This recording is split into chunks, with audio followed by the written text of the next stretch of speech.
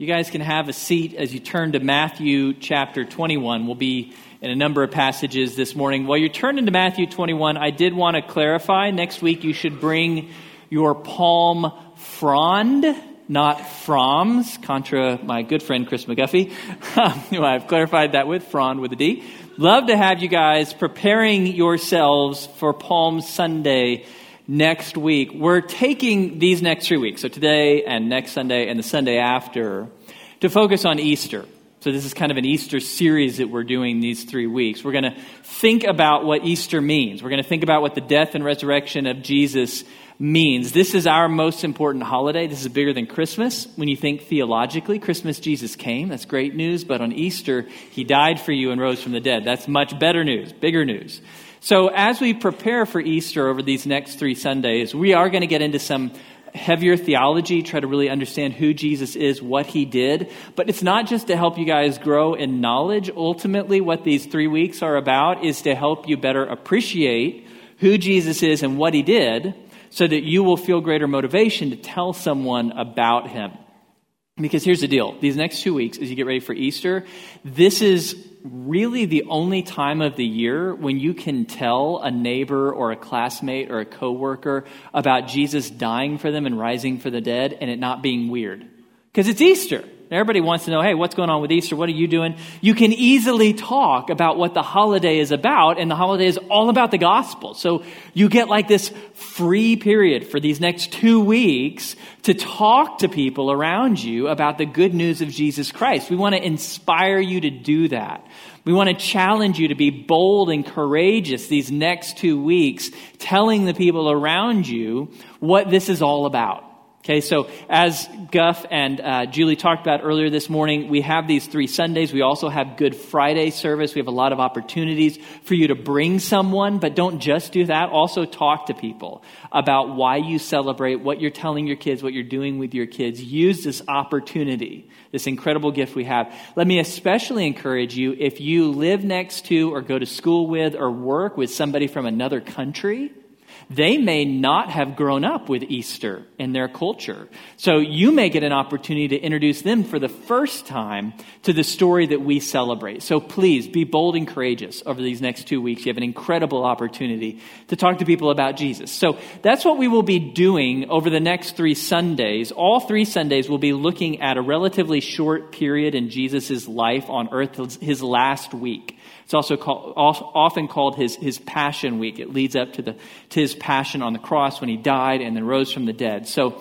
all 3 Sundays we'll be looking at this last week of Jesus' life. And if you want to understand the arc of Jesus' last week of life on earth, you need look no further than this last week for the Virginia Cavaliers basketball team. They had a very similar week. It was a very good week to begin with, because they had an incredible season, 31-2 on the season. Then they won their conference title handily. And then on Monday, just 6 days ago, they were unanimously voted the number 1 team in the country. Not just the number 1 seed of the tournament, but the number 1 team. Lots of people had them picked to win the whole thing. And then the Retrievers showed up. And I didn't even know that there was like a Retrievers basketball team. I didn't know that was a thing. I had never heard of them. This little 16 seed, University of Maryland, Baltimore County, showed up and did what no 16 seed had ever done. They beat a number 1 seed, and not by a little. They crushed them. It was embarrassing, a 20-point victory. And so now, think about what it's like for the Virginia basketball team. They went from number 1 in the country at the beginning of the week to the team no one will ever forget for losing the biggest upset ever in basketball history. By the end of the week, it was just a crash of a week. That's Jesus' last week. It begins in triumph. It ends in tragedy. That's the arc that we are going to see in Jesus' last week of life. So let's begin with the triumph towards the beginning of Jesus' week. Look with me at Matthew chapter 21, and let's pick up the story in verse 6. The disciples went and did just as Jesus had instructed them and brought the donkey and the colt and laid their coats on them. And he sat on the coats, and most of the crowd spread their coats in the road. And others were cutting branches from the trees and spreading them in the road. The crowds going ahead of him and those who followed were shouting, "Hosanna to the Son of David. Blessed is he who comes in the name of the Lord. Hosanna in the highest." When he had entered Jerusalem, all the city was stirred, saying, "Who is this?" So the week begins in triumph. This is Monday. So last week of Jesus' life. This was what happened on Monday. Jesus entered the city of Jerusalem as a conquering king. That's what this kind of weird ceremony is about, riding on the colt of a donkey. That was an Old Testament prophecy about how the king would arrive in Jerusalem. And they put their coats on the donkey and then on the ground and the fronds and all that kind of stuff out for Jesus. And as he goes by, they're celebrating and they're worshiping. His followers are proclaiming this is the king, the son of David. And so if you're trying to picture what does this look like, it's like what we would call a ticker tape parade. Okay, when people who are being celebrated are going down the center of the city. This is like the Astros coming back to Houston after winning Game 7.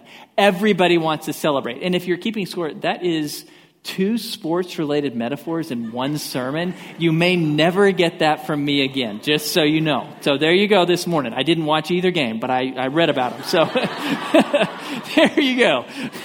So working on the cars, winning in red. Okay. So as the Astros came into the city, everybody's watching. There's pictures of people like up in the high rises looking down and watching. And that's what the city of Jerusalem is doing. Everyone is watching. Everybody wants to know what is going on. This is incredible. This is amazing. And so Jesus is the most famous person in the city. There's this incredible triumph at the beginning of the week. But then the wheels come off. By the end of the week, turn to Matthew chapter 27. Look at how things change. Matthew 27. Just a few days later, let's pick up the story in verse 22. Matthew 27, verse 22. Pilate, the political leader of the city of Jerusalem, said to them, that is the crowds and the Pharisees, "What shall we do with Jesus, who is called the Christ?" They all said, "Crucify him." And he said, "Why? What evil has he done?" But they kept shouting all the more, saying, "Crucify him." So Friday, this is just a few days later, we see tragedy. A week that started in triumph ends in tragedy. The Pharisees and the Romans demanding Jesus' crucifixion. They're going to execute him. Now, you know the good news. 3 days later, Jesus is going to rise from the dead. But don't let that knowledge of the good news that's coming keep you from seeing the incredibly tragic turn of events that has happened in just 1 week. Jesus went from triumphant king entering the city to the tragedy of a criminal being executed. And how do you explain that? How do you go from one thing to its exact opposite? Why are his disciples worshiping him as king while the Pharisees and the Romans want to execute him as a criminal? Well, ultimately, the answer to that question has everything to do with how they answer the question we read at the end of that passage in Matthew 21. You may remember it. The whole city was stirred and asked, "Who is this?" And how the disciples and the Romans and the Pharisees and the crowds answered that question, who is this Jesus? How they answer that question determines their response, whether they're going to worship him or crucify him. That is the most important question for them. It's the most important question for us as well. It is really the question of questions. Most important question anyone will ever answer because it determines your life now and forever. It shapes your eternal destiny. What do you think about Jesus? Who do you say that he is? So this morning, we're going to look at that for a little while. We're going to talk about what each of these different groups said about Jesus that led to their response, either worship or crucifixion. Let's start with the bad guys. So the Romans and the Pharisees who execute Jesus, how would they have answered this question? To the Romans and the Pharisees, who is Jesus? Well, at this point, by the end of Jesus' ministry, they had already heard him make some pretty big claims. Jesus talked like a king. He offered himself as king, and he spoke and he acted like a god, like he revealed divine authority. He referred to himself as the Son of God, these incredibly high and mighty things. So they heard him make big claims about being king and being divine, but then they look at him and what do they see? Just a common, ordinary Jewish man, actually a poor man, A poor man from an insignificant family and an insignificant town that no one cared about. This poor, average man, he can't be a king. This doesn't look like any God we know. So the Pharisees conclude, because he doesn't look like what we expect a king or a God to look like, well, he must be making it up. Well, in the Jewish religion, if you make up divine claims for yourself, that's called blasphemy. And by the first commandment of the Mosaic law, that means you must die. So for the Pharisees, Jesus has to die as a blasphemer. In the eyes of the Romans, they could care less about blasphemy. They don't care about Jewish religion. What they care about is law and order. And here comes this average Jewish man claiming to be king. That's a threat to law and order. That's a threat to social stability. The whole city is stirred up. Romans don't like it when a city is stirred up. They want things to settle down. So to the Romans, Jesus is an agitator who is dangerous to their law and order. And so they're willing to join with the Pharisees and execute him. Now here's the key. If they were right, if Jesus really was just a blasphemer and an agitator, then according to the laws of the first century, Jesus got exactly what he deserved. He wasn't a victim. He got exactly what he deserved if the Pharisees and Romans were right. And the key to recognize is with Jesus, there's no middle ground. You don't get to call Jesus just a good man. Now, if he's just a good man, claiming to be king and God, then he's a liar, he's a lunatic, and he doesn't deserve anything from you. You cannot call him a good man. He can't be. He is either everything he claimed to be, or he is nothing. He is a liar or lunatic who doesn't deserve the time of day from you. So for the Romans and the Pharisees, they concluded, man, he's making it all up. He's a nut job. He deserves death. So they gave him what was logical, execution. But were they right? Well, let's think about what the disciples said about Jesus. These men and women who at the beginning of the week worshiped Jesus, who laid their coats down and proclaimed him as king. What did they believe about Jesus? Now, there's a lot of passages in the Bible that we could look to. They talk about Jesus' identity in many places. We're going to look at the book of John. So John chapter 1, go ahead and turn there. In John chapter 1, John does this neat thing for us. The whole book of John is designed to convince us that Jesus is who he claimed to be. That's the point of the book. In chapter 1, John just goes ahead and kind of takes the veil off and shows you, here's what Jesus claimed about himself. Here's who he is. And John reveals Jesus to us in the first chapter of his book with 4 titles, 4 very significant titles. And I want to walk you through them. Okay, some of these are words you've heard a lot before, but maybe you don't really know what they mean when they refer to Jesus. So I'm going to walk you through these 4 titles for Jesus so we can understand what his disciples believed about him that led them to worship him. Okay, so title number 1, we get right at the beginning of John chapter 1, in the first verse, in fact. Look at John 1, verse 1. It says, in the beginning was the Word, and the Word was with God, and the Word was God. So the first title we get for Jesus is the Word. And that's kind of weird sounding. Why would you call someone the Word? That's weird. So what is a word? Well, in the Bible, both the Old Testament and the New Testament, words are just what you think of them being. Words are sounds that communicate. So in the Bible, when we look at how words work in the Bible, we find that there's 2 kinds of words in the Bible. Human words and God's words. Human words, nothing really special about them. What are your words? Well, your words are just sounds you make when your lungs blow air across your voice box and out your mouth. You make sounds that facilitate communication so other people can understand you, but there's nothing magical about them. That's very different than God's words. And both the Old Testament and the New Testament, God's words aren't just sound. God's words are power. God's words are authority in action. You see that at the very beginning. Genesis chapter 1. I don't know if you've ever thought about it. It's actually very remarkable how Genesis 1 describes the act of creation. And all other ancient creation myths, there's always like some god or gods doing something. Maybe they're hacking up something with a sword, or they're forming and making something. In Genesis 1, the true story of creation, what does God do? He just speaks. And pop, whole universe comes into existence. God's words create out of nothing. God's words command the physical universe, and it obeys. God's words are powerful enough to create. And in the second book of your Bible, Exodus, God's words are powerful enough to legislate. God speaks. He tells humanity, this is right behavior, this is wrong behavior, and instantly all of humanity becomes accountable to the law. So God's words aren't just sounds, they're God's power at work on earth to create, to legislate, to bless, to curse. That concept of God's word carrying innate power to create and to legislate, carrying God's own power, that leads the Apostle John to a conclusion. When we think about Jesus, who or what is Jesus? Ultimately, Jesus is God's ultimate word in human flesh. Jesus is the mighty revelation of God shown up in human flesh. He is God's words, the same words that spoke the universe into existence, that brought all of humanity under God's accountability. That same powerful word has taken on human flesh and is walking among us. So this title for Jesus, the Word, is actually the biggest of them all. Put a star next to this one. This is the grandest of them all. This is claiming God's own authority, his own power to create, to legislate, to give life, to give blessing. John tells us a lot of things about the Word, about Jesus. He says in verse 2, look with me, let's keep reading. He was in the beginning with God, meaning before the universe was created, Jesus already existed. That's just important to clarify.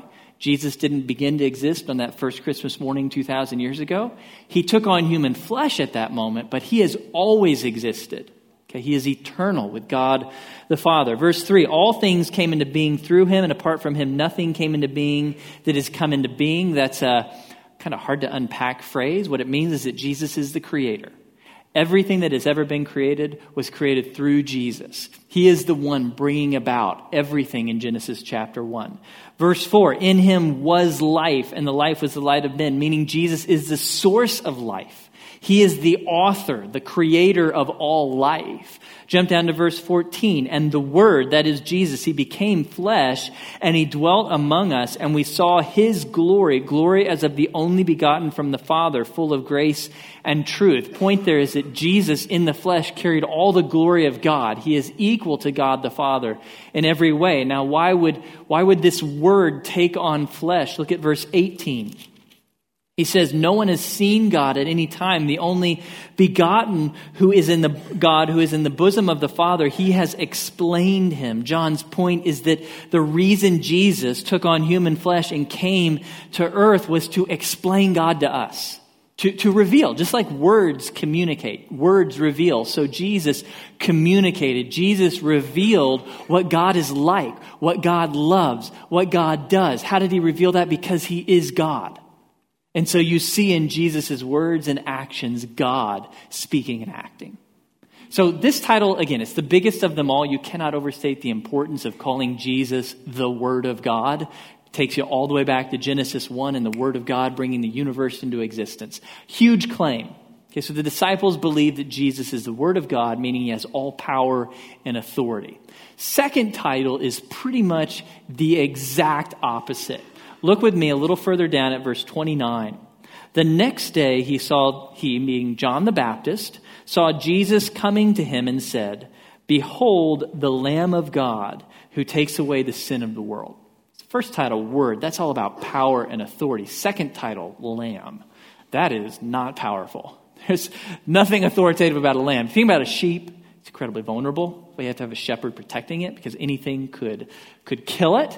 That's even more true of a lamb, like a little baby sheep. It literally has no way to defend itself. My daughter loves stuffed animals. She has so many that if I open her closet doors, they fall out. It's just, we kind of fill it up. And a really surprising number of those stuffed animals are lambs. Why? Well, because in our culture, and really in all cultures, a lamb is the symbol of that which is soft, cute, and adorable. Okay, so the question that begs for us is, how did this figure who is just called the Word, like has all of God's power and authority that created the universe and defined right and wrong, how did that same person get associated with a title that means weakness and vulnerability? Well, it's because of the book of Exodus. Okay, shortly into the history of the Bible, in the book of Exodus, we find God's people, the Israelites, in slavery in the nation of Egypt. And so God sends Moses to deliver them from slavery, and God gives Moses power to work signs, to bring these plagues upon Egypt so that they will release the Israelites. And unfortunately, Pharaoh, the king of Egypt, does not listen to Moses. He does not listen to God. And so 9 plagues come, and none of them motivate him to let the Israelites free. And so God brings the final plague, the worst of them all, number 10. God sends the angel of death to put to death all firstborn sons. Problem was, the Israelites lived among the Egyptians. They all lived there together because the Israelites were their slaves. And so the question is, as the angel of death passes through Egypt, how will we protect these firstborn Israelite sons? Well, God says you take a little lamb like that. Spotless, perfect little symbol of vulnerability and innocence, and you kill it. And you take its blood and you paint it over the doorpost, and as a result, death will pass over you. You will not be affected by it. Well, that happened historically, but it also became an object lesson for the Israelites. If you want to escape the punishment of death for sin, it requires a sacrifice of a lamb. And so as the Old Testament continues to unfold God's revelation to us, we learn in the book of Isaiah that God is actually going to send a perfect lamb one day who will take away sin once and for all. The perfect lamb to outdo all other little lambs. In Isaiah chapter 53, it says, "We all like sheep have gone astray. Each of us has turned to his own way, and the Lord has laid on him," on Jesus, on the Lamb, "the iniquity of us all. He was oppressed and afflicted, yet he did not open his mouth. He was led like a lamb to the slaughter, and as a sheep before her shearers is silent, so he did not open his mouth." Isaiah is telling us that Jesus is the final Lamb of God, the once and for all sacrifice who would take away sin so that death would pass over us, so that we could be forgiven. Okay, so Jesus is this all-powerful, almighty, authoritative Word. He is also this innocent, perfect, spotless Lamb who would take away human sin. Third title that Jesus' disciples realize or recognize as true of him, we find in verse 41. Look at verse 41. "He found first his own brother Simon and said to him, 'We have found the Messiah,'" which translated means Christ. So we often call Jesus Christ. And some people misunderstand and think, well, Christ must be his last name. It's not. It's a title. It would be like when we say Queen Elizabeth. Queen isn't her first name. It's her position, her role, her title. Christ is Jesus's position or role or title. And Christ is a Greek word that translates a Hebrew word, Messiah. And that word Messiah, it appears throughout the Old Testament. Messiah in Hebrew, it means a person anointed by God for some special leadership role. And actually, if you read the Old Testament, you'll come to find out there were lots of Messiahs. Jesus isn't the only one. Lots of Messiahs throughout the Old Testament. All the kings of Israel were Messiahs in a sense. All the priests, all the prophets, all anointed by God for this special leadership role. The problem was, all those Messiahs blew it. They gave in to sin. They gave into pride and selfishness. And rather than bringing blessing to God's people, they brought a curse. And so, as the Old Testament continues, God eventually promises that one day he would send one final Messiah who would be perfect. Messiah with a capital M, who would not give in to his sin, to his pride, to his selfishness, who would instead serve the people so well that he would bring the fulfillment of all God's promises to them. And that's ultimately what the disciples mean when they call Jesus the Messiah. Not like all those Messiahs with a little m in the Old Testament who blew it. We mean the one who would finally fulfill all of God's promises to us. So if you want to understand, what did the disciples feel inside themselves when they called Jesus the Messiah? I want you to think for a moment about a time in your life when you waited and waited and waited for something you desperately wanted. Okay, for Julie and I, easy illustration that comes to mind is children. We struggle with infertility for years. And the problem with infertility is you're reminded every month that you're still struggling with it. Because the pregnancy test comes back and says, nope, not yet. And so we waited and we grieved every time it came back with a no. And all that waiting, it just felt like this crushing weight upon us until one day, after years of struggling, we got a call from a nurse who said, hey, your blood test came back positive. I was driving. I had to pull over because we were so elated with the good news. That is how a first century Jew felt when he heard the Messiah has arrived. The one who had been promised hundreds and hundreds of years before has finally come, who will fulfill all of God's promises for you. This one has come who will fulfill all your hopes, all your dreams. So incredible amount of excitement when they hear that Jesus is the Messiah, the Christ, the one who would fulfill all their hopes and dreams. Final title that we have here in John chapter 1, look at verse 49. Nathanael answered him, Rabbi, meaning teacher, you are the Son of God, you are the King of Israel.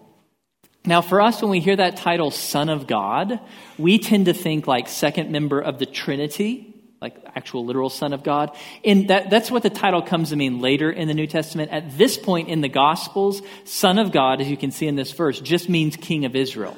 So actually in the Old Testament, even King David, even King Solomon, they're called Son of God. Why? Because they're God's representatives on earth to his people.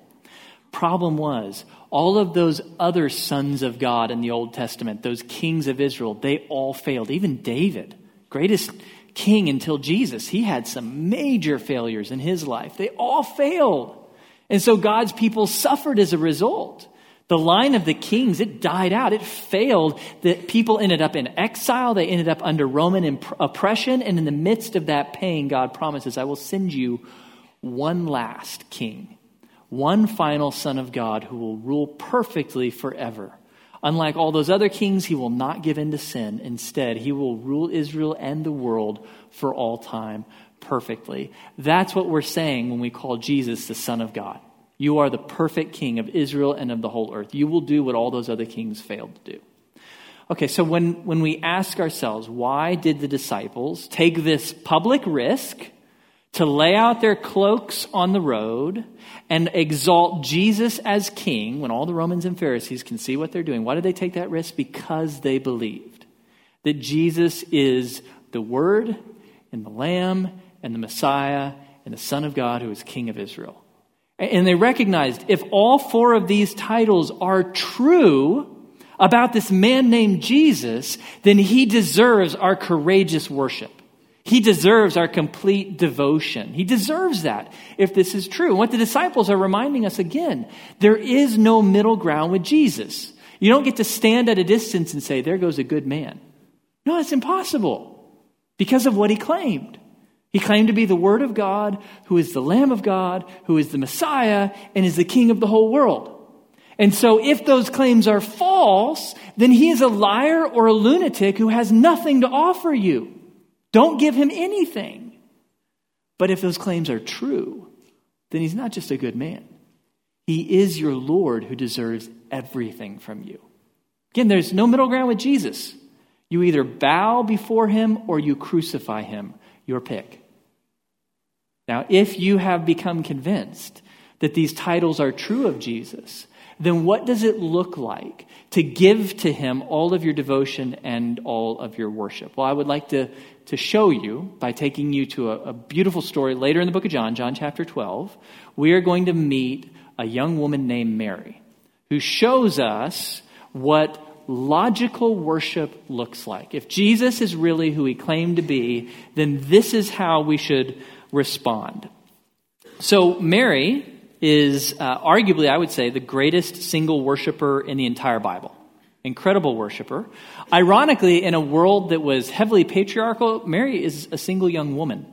And yet she is the one who's going to teach the disciples and all of us what devoted worship to Jesus looks like. So let's look at her story in John chapter 12. Now, just so you know, she's going to do something. She's going to anoint his feet, which is weird to us, but back in their world, it symbolized great devotion. So that's what she's going to do. John chapter 12. Jesus, therefore, 6 days before the Passover, came to Bethany where Lazarus was, whom Jesus had raised from the dead. So they made him a supper there, and Martha was serving, but Lazarus was one of those reclining at the table with him. Mary then took a pound of very costly perfume of pure nard and anointed the feet of Jesus and wiped his feet with her hair. And the house was filled with the fragrance of the perfume. But Judas Iscariot, one of his disciples who was intending to betray him, said, "Why was this perfume not sold for 300 denarii and given to poor people?" No, he said this, not because he was concerned about the poor, but because he was a thief. And as he had the money box, he used to pilfer what was put into it.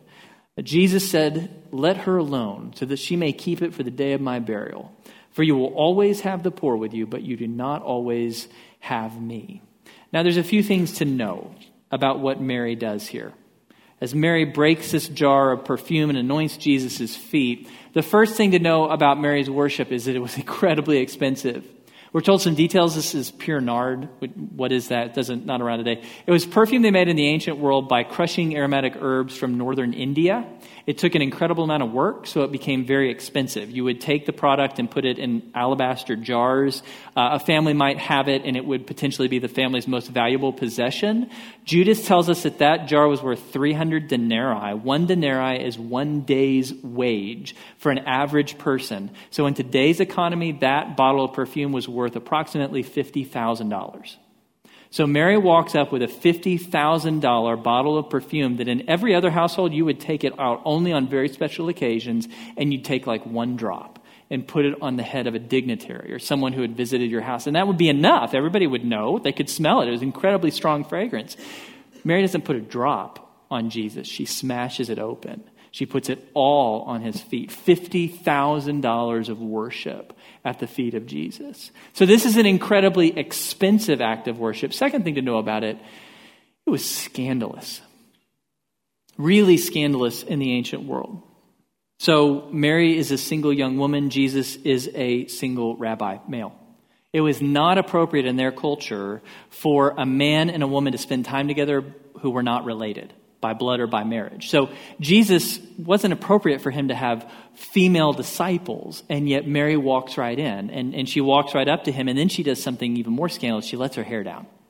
In that culture, you didn't do that, except around like maybe your husband or your dad. She lets her hair down. She takes her hair and she wipes his feet. And all of the disciples are seeing this and feeling incredibly awkward. This is a scandalous act as she touches Jesus and lets her hair down. What they're thinking to themselves is, "Oh my gosh, Mary, you have lost it." Put yourself in their shoes for a moment. Let's say you're one of the men at the table and you're sitting around with Jesus and it's his final week. So man, things are heating up. I mean, you are in Jerusalem. It is the hotbed of all this political intrigue, and you're strategizing. What is ministry going to look like this week? What are you going to do in the temple tomorrow, Jesus? Let's talk it through. And all of a sudden this young single woman walks in on your male gathering and strategy session, and she sits down at the feet of Jesus and she takes a $50,000 bottle of perfume and she splashes it all on his feet, and then she lets down her hair, a scandalous act, and wipes his feet with her hair. And you're thinking to yourself, Mary, you need to get a grip. People are going to talk about this. This looks really bad. This is crazy. But I'm not going to say anything because I'll let Jesus rebuke her. But what does Jesus do instead? Jesus said, "This was right. This was good.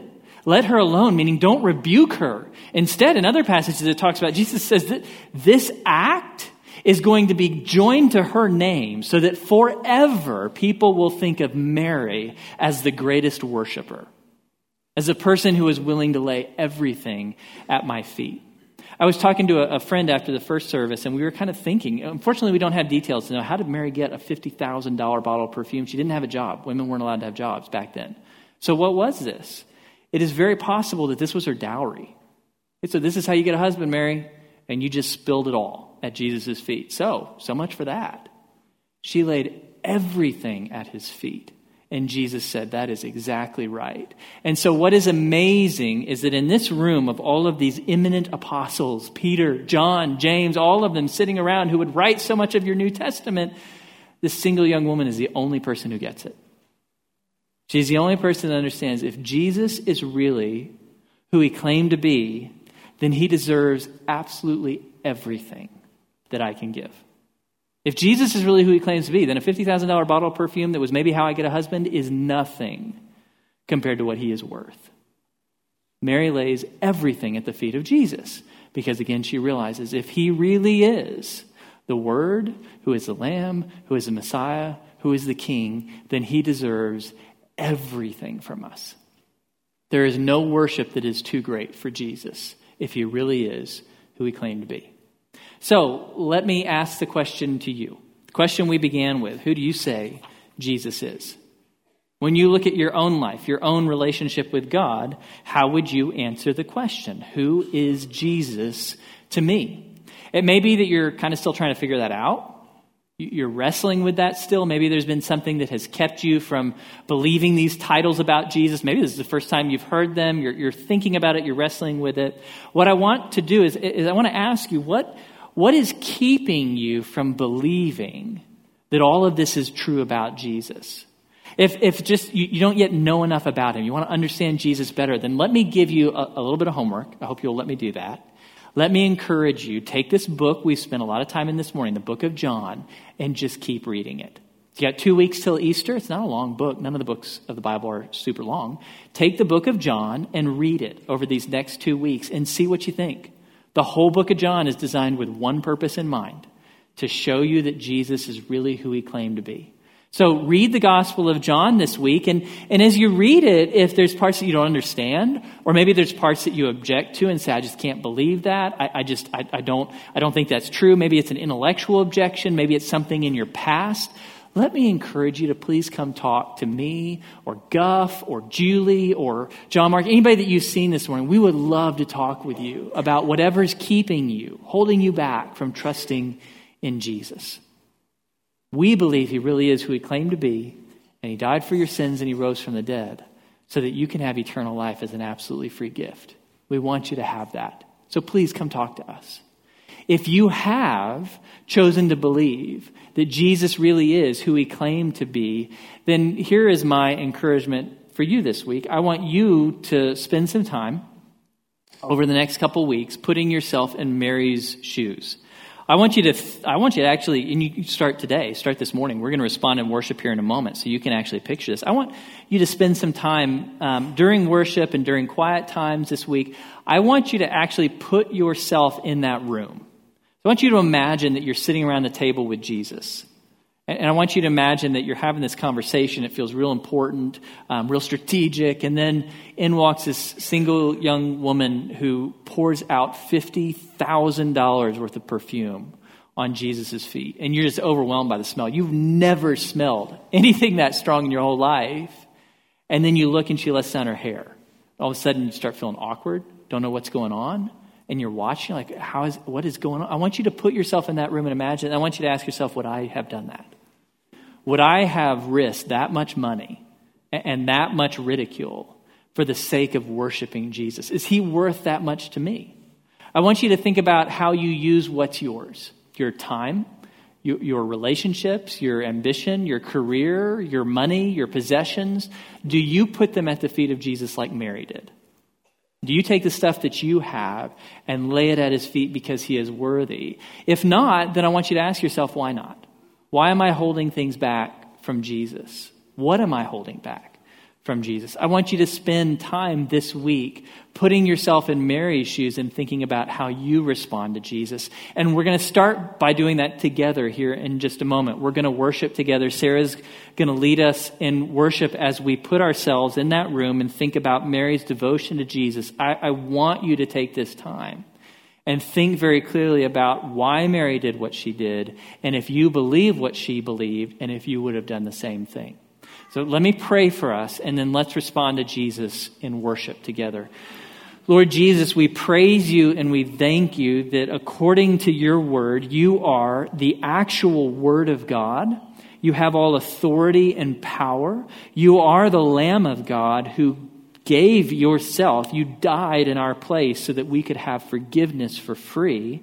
And you are the Messiah, the one who fulfills all of God's promises to us. And you are the King who reigns now and forever and who gives us security and peace. And we praise you that all of that is true of you, Jesus. I think for a lot of us in this room, that's probably not new news to us. We've probably heard those titles or at least thought those thoughts at some point in life. So not a whole lot of new theology this morning, but But the problem is, Lord, even though we know that stuff is true about you, Jesus, it's really hard for us to live it out. It's easy to say these things about you, but it's hard to really give you our entire lives. It may be that we've never really laid ourselves completely at your feet like Mary did. We've never offered you all that we are and all that we have. And so we pray, Lord Jesus, that you would work in our hearts through your Spirit to help us to see you like Mary saw you. We pray that you would help us to see how wonderful you are, how loving you are, how good you are, how powerful you are, and that as we catch a vision of that, a glimpse of that, that it would inspire us to give more and more of ourselves at your feet. I pray, Lord Jesus, that we would learn to worship you like she did, and that as a result, not only would you be glorified, but the people who look at us would be drawn to you. We pray that when they see us bowing at your feet, that they would be drawn to learn more about you and to give more of their lives to you too. We pray that ultimately, Lord, that through our worship, that more people in this community might come to know and worship you. We thank you, Lord Jesus. You are worthy of everything we are and everything that we have. Help us to believe that and act upon that. And now we want to respond to you and worship, Lord Jesus, because you are worthy. In your name we pray.